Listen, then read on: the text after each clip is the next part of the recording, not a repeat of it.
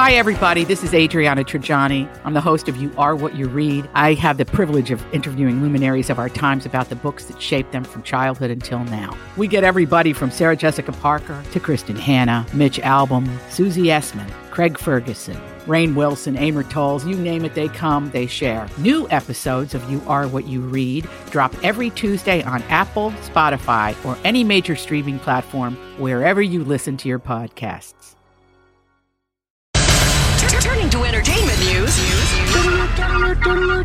This is a My Talk Dirt Alert. Everything you need to know from the world of entertainment and pop culture. Heard at the top of every hour on My Talk 107.1. And what have you learned? Ashton Kutcher had everything and nothing to say in the wake of explosive claims that Demi Moore, his ex-wife, made about him in her new memoir.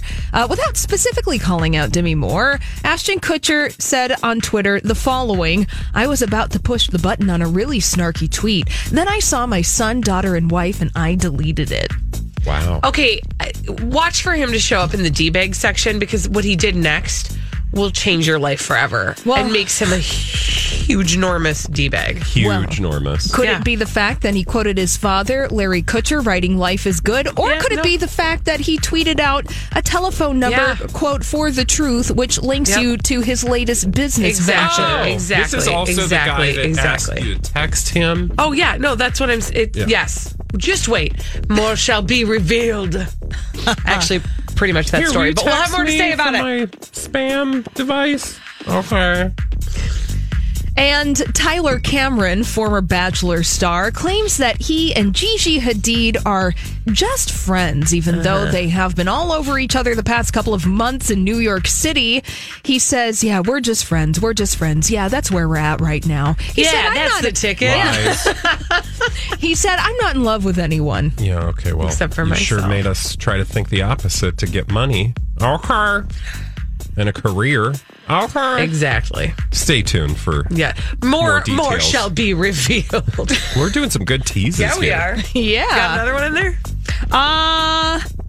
I have a story about Brad Pitt. Oh, well, let's just listen to that. Well, he said he would like to pass away like David Bowie did. Oh, What? okay. Oh, Yeah, buddy. in a new interview, he says, quote, "I have this romantic idea of David Bowie going out with such grace and full acceptance, and that really appeals to me." You know, only an actor would say something like that.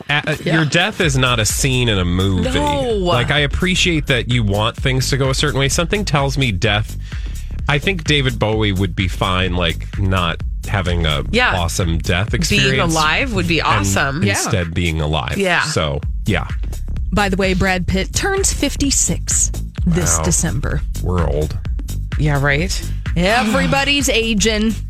Yep. Like a Cajun.